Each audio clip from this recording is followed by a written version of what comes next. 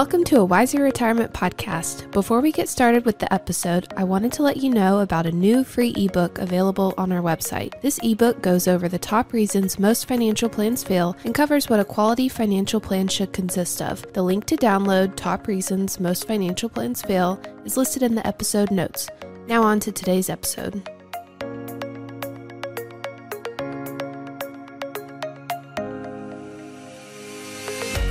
Hey, before we get started, I want to give a shout out to one of our clients, Terry Chisholm. Terry Chisholm, Brad, you'll get a kick out of this. We'll put it up on our show notes here. But Terry makes these green egg handles, Brad. Does that look great? Makes it out of whiskey barrels, and he started this hobby, which now has turned into quasi soon to be retirement job maybe when he retires, but he's green egg has his handles on the front so you lift up, and I think he makes them for other grills as well. I had one made from my brother-in-law, but they're personalized. They're customized. So on ours we had Ole Miss put on there. His daughter's going to Ole Miss, but there's on the here, on the picture they've got different ones, Foxy's Bar or Bullet Bourbon, Whistle Pig. It's basically different types of whiskey names on the front, right? But also, so he's using this old wood from the barrels, from the barrel that's got great Jack Daniels. What's that called when it has old age patina? I think it's called. Yeah, and then he's smoothing it down and sanding it down, and making it look real nice, and then he's somehow either engraving or burning that in. That's a laser. So it's lasered in. It's lasered in. Wow. Nick's BGE, Big Green Egg, I guess is what he's doing on that one. But these things are $70, which I think is a pretty good value for what it is. The Big Green Egg size is small, all the way up to XL. You can choose your band colors in metal or like a black metal, and you type in your personalized message and you add the cart, and then he will send you a template of what you're asking for approval, and then he does it. And this is so cool. I think he's gotten hundreds of orders here in the last couple of months from doing this on Etsy. So we've linked directly to his Etsy site. For all you grillers out there, take a look at it. It might be a great Father's Day present or Christmas, birthday, something like that. But I just want to give him a plug. He's great guy, great family, and always like to support our Wiser family where we can. Welcome to a Wiser Retirement Podcast, where we believe the best financial advice should always be conflict-free. I'm your host, Casey Smith. Guiding you to financial freedom is my co-host today, Brad Lyons. Hey, Brad. Hi, Casey. How are you? I'm doing well today, and yourself? So we're recording this on Valentine's Day. Brad has his blue blazer with, what do you call that? Handkerchief? A handkerchief. Red handkerchief. A red handkerchief. All decked out for Valentine's Day. A little splash of color. Yeah. I didn't know it was Valentine's Day until I saw that. I was like, he's wearing red. It must be Valentine's Day. Well, I'm sure somebody in your life would have reminded you if you hadn't thought of it all on your own. Perhaps. You know what I'm excited about? What's that? Here at the office, everyone gets to pick out their favorite drinks and their favorite snacks. And our wonderful office assistant Megan keeps all that in stock for us, and she does a great job. It just magically shows up. But I was never asked what my favorite one was. I thought that was kind of weird. And so one day I said, I really like to have some tea. Yeah. And so I actually have my this is actually my driving drink. Do you have a driving drink? Like when you go on road trips? Do you have a drink you always have? No? Well, some people, it's like, come on, Brad. Some people's like Quick Trip. They go by Quick Trip and they get their Coke or their tea or their coffee. No, I'm afraid not. Maybe your generation just wasn't used to these full service gas stations. That may be the case, or there may be other reasons. Frequent stops. Oh, right. Okay. The frequent stops. No, we don't stop ever. No. You can't stop. No. You stop for that one drink, but mine's this Pure Leaf lemon flavored tea. That's my driving drink. Very nice. So now I have my driving drink in the office, which means I probably have to find a new driving drink, but I don't know. Who knows what would happen if you asked for more around here? Yeah. Tell me about it. Favorite snack? I don't know. I just kind of snack on everyone else's favorite snack, which is not good for the belly for sure. Do you have a favorite snack here? Did they ask you? Yes. Are you the Oreo guy? I'm the Oreo guy. Okay, that's what Tiffany is too. Yeah. Two people going. That's why She's the Oreos go so gal. fast. She's the Oreo gal. That's funny. All right, so enough of those shenanigans. Today we're going to talk about tax loss harvesting. It sounds really boring, but actually, for many investors, it's a big part of your return. It can be, without a doubt. So let's first kind of set the stage. We're not talking about IRAs. We're not talking about your 401k plan. We're not talking about SEPs or simples or any of those things. We're only talking about just good old fashioned money going into a brokerage account. That's right. That's what we're talking about. That's right. Mm-hmm. How you get to that point with cash going into the brokerage account, typically, you liquidated a business or you have a large cash inheritance or you've just saved a lot of money over time. With our clients, we always talk about the steps in financial planning. So we don't want to have any stupid debt, no credit card debt. We want auto loans typically to be paid off, mortgages on the way to get paid off prior to retirement. We're making sure that we're saving enough for retirement to meet our lifestyle goals. We've got college education box checked, however you want to tackle that. And then you're kind of like, well, what do I do with this excess cash? And excess cash goes into what we call an opportunity fund. So inside opportunity funds, they're sometimes invested a little differently than long-term growth funds.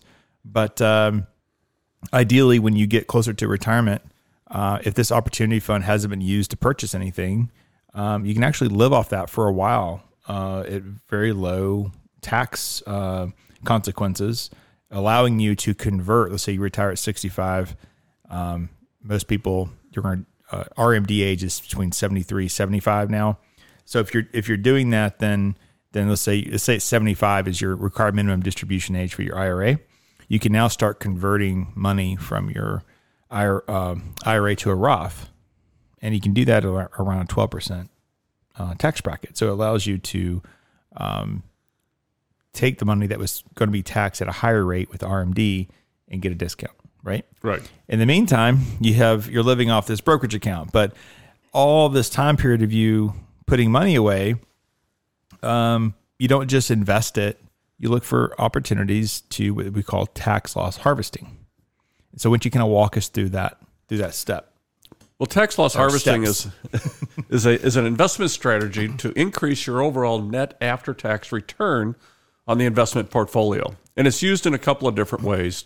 If over time an investor has accumulated a position, a concentrated position, we'd say in a single stock or two, and they have significant gains, well, in order to diversify away from that, you may want to use something called a tax loss harvesting strategy. The other way to use tax loss harvesting strategy is just as an ongoing investment strategy to utilize losses in the account to offset gains in other areas of the account. Okay, so overall, it's designed to utilize a decline in market value of any one security to offset a gain in any other security in the account on your taxes next April 15th. Okay, so you're searching constantly within the portfolio for positions that are having a decline in value. Now, in a diversified portfolio, in any given year, the S&P 500 may experience as many as 50% of securities that are having a decline in value. Okay, so there's almost always opportunities to harvest those losses, utilize the tax loss strategy to offset gains in other securities in the portfolio, and net them off on your taxes to have a higher net after-tax return. Okay? So it's a very interesting strategy in that it's a constantly in-motion strategy. So it works well, again, when there's a concentrated position and you have other assets that you can utilize to diversify away from that. And as you take the gains harvest the gains in the concentrated positions, that money goes into the diversified portion of the portfolio for future tax loss harvesting. And it's done over a number of years, and you can actually project out how long it might take to do this. But once you're done, you have diversified away a concentrated position at a very, very low tax cost to that. So what you're talking about is a new technique well, I wouldn't say it's brand new, but it hasn't been mainstream for until the last couple of years. But you're talking about direct indexing. Direct indexing is a way to utilize a tax loss harvesting strategy because you're investing directly in the securities that make up an underlying index, such as an S&P 500. Now, what's made this possible over the past couple of years is financial-oriented softwares that are able to invest an entire portfolio into the S&P 500 directly and then track those securities as movements as they go up and down in order to find losses that occur, immediately sell that, harvest the loss, take that money and reposition it into a like security so that you maintain investment in that category. Okay. Right. Sell off a corresponding proportion of the concentrated position or any other position that may have a gain and net that off. Okay. And it rebalances the portfolio for one thing. And two, you've harvested a gain at a on a tax favored basis. So example of this is not direct indexing. This is just what people at home could do very easily is you can buy the S&P 500. So the S&P 500 is 500 of the world's largest or the U.S.'s largest companies, right? Mm-hmm. You can buy the S&P 500 by Vanguard, State Street, or BlackRock. And they're all the same 500 companies. Right. Now, there's some little nuances that we can geek out in about the different ETFs, but for the most part, they're all the same. So what you can do is, like last year, you would have had a loss in the S&P 500. Let's say you held the Vanguard version, VOO.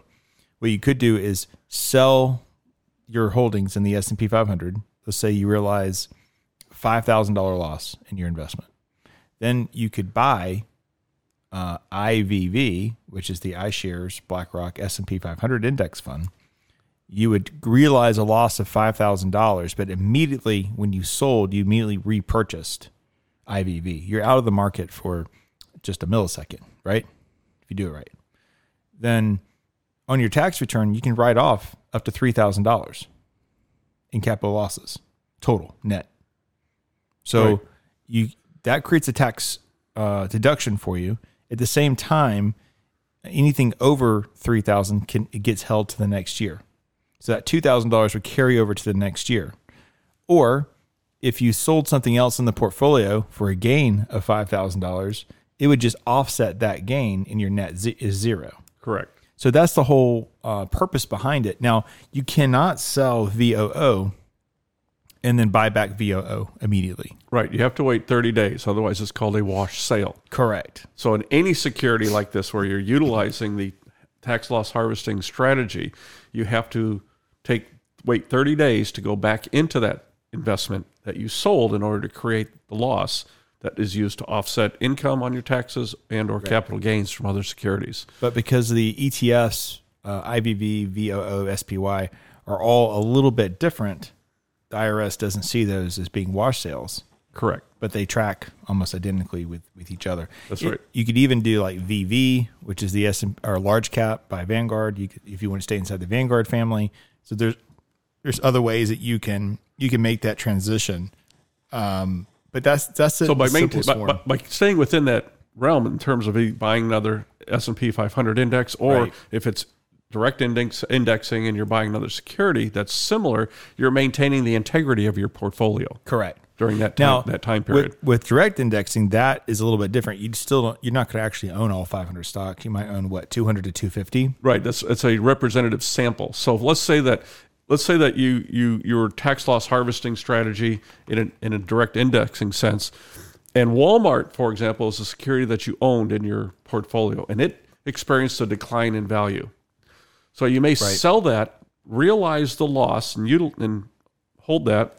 Take the proceeds and buy something like Target to maintain exposure in the retail environment.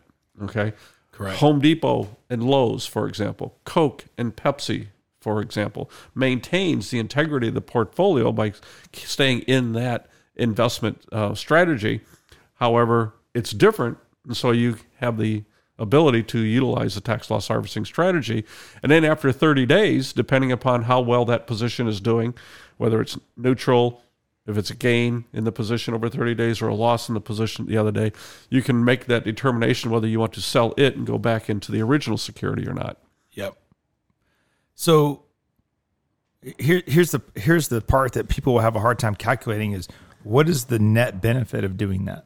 Yes. Because you have realized losses on the rate of return or on your P&L for your gain loss tracker, right? For the portfolio. A lot of people stop there. They go, oh man, I lost money. Look, I have a realized loss. And there's an advisor I used to work with many, many years ago. I would say the portfolio is down by X amount. Oh no, we're up. See? And he would go to the realized chart and say, nope, we made money. I was like, this is not going to work out. But so it's the total rate of return. You have to calculate the portfolio rate of return, but in addition, the tax benefit of this strategy. Right. Because that's putting money back into your pocket. Think about it in terms of this. Let's say you're a business owner or you're a real estate owner and you're going to sell something that you're not going to put into like a 1031 exchange. You're going to sell something that you're going to have to pay capital gains tax on. Over a decade, you could create hundreds of thousands of dollars in losses, assuming you had the right amount of money invested, obviously. Those credits will sit out there. So when you get ready to sell that business, those credits would get applied to that business. And that's right. Those credits lower your tax. Never expire. Okay, they can be used when you die, but they never expire. Okay, while you're alive. Okay, went to the end of the. So that can be utilized to offset a gain in another area of your overall net worth. Correct. Yes, absolutely.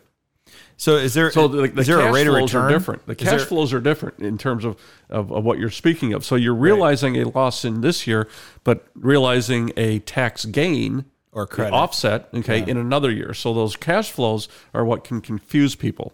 Okay.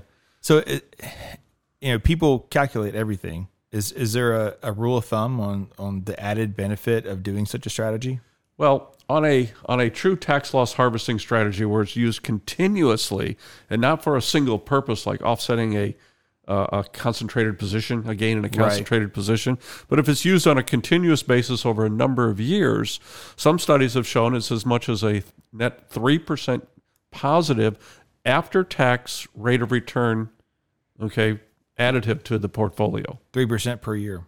Yes. Wow. Okay. Annualized over a longer period of time. Now, some years there may or may not be gains or losses that can be used to offset one another. Other years there may be more. Okay. Well, we still like those years. Yeah. Yeah. Well, the thing that you talked about earlier is if you've experienced a loss in a security, that loss has occurred. It's happened. Now you have a choice as an investor. Can I harvest that and utilize that loss, or can I just let it sit there and wait for it to come back, and should that ever occur? Right. By utilizing it in a tax loss harvesting strategy and going directly back into another like security to maintain the integrity of the portfolio, you effectively haven't changed your portfolio at all or your investment strategy, but you've harvested a tax credit that can be utilized at some point in time in the future. And I know it's unknown perhaps at this point in time, but at some point in time, even if you just chip away at it at $3,000 a year on a joint tax return, that's $3,000 a year of offset, to income on a portfolio, on your net after-tax return, or your net taxes, I should say. So there's always a benefit. The loss is there. Let's realize it. Yep. Okay. Yeah, I think that's where individual investors kind of go awry, and they don't have good tax strategies, and partially because we get emotionally attached to our securities, right? We did all this research, this is the best one, and the idea of an individual stock and say, I can't sell this stock XYZ and buy this other one because I didn't think that one was as good as this one, and it's never that clear. Right. It's very difficult for individuals. And there are, certain rules that have to be applied to.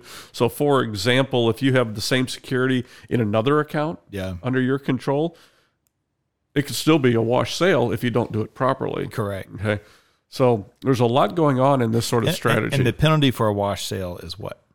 Yeah. Well, this gets real complicated. The loss is is deferred because it's added to the gain of the security that you sold. Right. Yeah. So you don't get the tax deduction, basically. Basically, yeah. Yeah. That's what it equates to. So it's interesting that, let me go back to my point. This is where professional advice, people go, why would I hire an advisor to pick index funds for me? And I was like, well, this is one of the reasons why, because we have the tools necessary to be able to create tax loss harvesting where it needs to be done. Right. And just rebalancing in general. Most people are goofing up their rebalance strategies if they have one at all. But it's it is something that you do, especially in years like 2022. And you go through and you create the credits and the accounts and you move on. So you might be looking at your portfolios now and still have losses that are that could be harvested at this point, especially on the bond side of portfolios. Well, essentially what we do here is we have 3 models. And we can rotate through those 3 different models as needed, right? So we have the same underlying securities, but some are by BlackRock, some are by Vanguard, some are by State Street, right? Yes. So you can kind of mimic the strategy, except for there's a couple of funds we can't mimic. They're one of a kind, but that's typically the strategy that we deploy here. I wonder...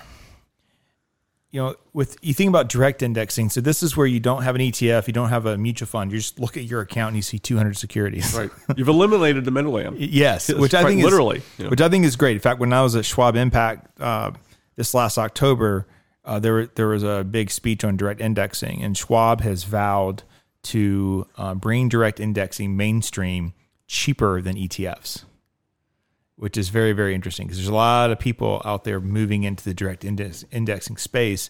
And a lot of people want direct indexing because of ESG factors. They can do their own screens in different ways. They can tilt the portfolio to and from areas of interest, we'll say. Correct. Yeah. I'm not interested in that, but I am interested from a tax efficient standpoint. And it's going to be... it'd be interesting to see how that gets deployed, going forward with direct indexing, tax loss harvesting. Right now, it's more expensive. It doesn't make a whole lot of sense to me. But it is more expensive. You're paying to be on the platform. You're paying for the software. You're paying for any transactions that may occur. So it's a little more expensive now. We'll have to kind of see where it goes in the future, see what the adoption rate is by advisors and by individuals.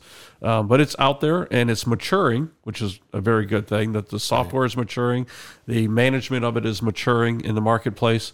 They're able to take replicate an index of as many as, for example, the Russell 3000, okay, and bring that down to a very much smaller representative number, which allows them to have all these other securities to use to go into, okay, when they do sell something, okay, so that they're not trading in and out of the same securities over and over and over. So again, it's a great technique that your financial advisor should be using in all brokerage accounts. Tax loss harvesting. Yeah, the tax loss harvesting, correct. So there are direct funds that you can purchase that do some of these strategies for you. You can buy an S&P 500 that's tax loss harvested. And typically those funds are available through private banks, I believe. It's how that's done. Probably off limits to a lot of investors, but that's something that firms like ours and other firms have direct access to. So there are funds out there that make it a little simpler, but there's not always direct access to those funds, is my understanding. Is that right? Yes, it's more offered through their high net worth or family office distribution areas, and it's been around for a number of years at that level.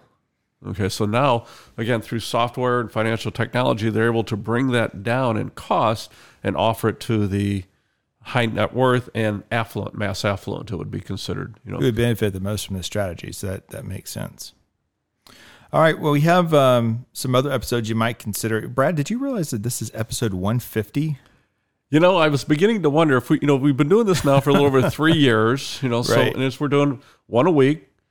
And so it's about 50 a year. So This is really great. So episode 150, happy 150th anniversary. Well, thank you. It is Valentine's Day. That's right. We have some other episodes that are on tax loss harvesting. Episode 81, that was a while ago. Commonly missed tax deductions for business owners, episode 83. Episode 87, strategies to grow and protect your portfolio. So take a listen to those as well. Don't forget we have a YouTube channel, A Wiser Retirement on YouTube. Actually, we've gotten some pretty good comments recently from our YouTube watchers. Like, who watches a podcast? Evidently, people do. Yep. We get quite a few views there. 5 tax-efficient withdrawal strategies. That's a video short there that's out. You can find that. What is the number one rule in investing? That's also there on YouTube under A Wiser Retirement.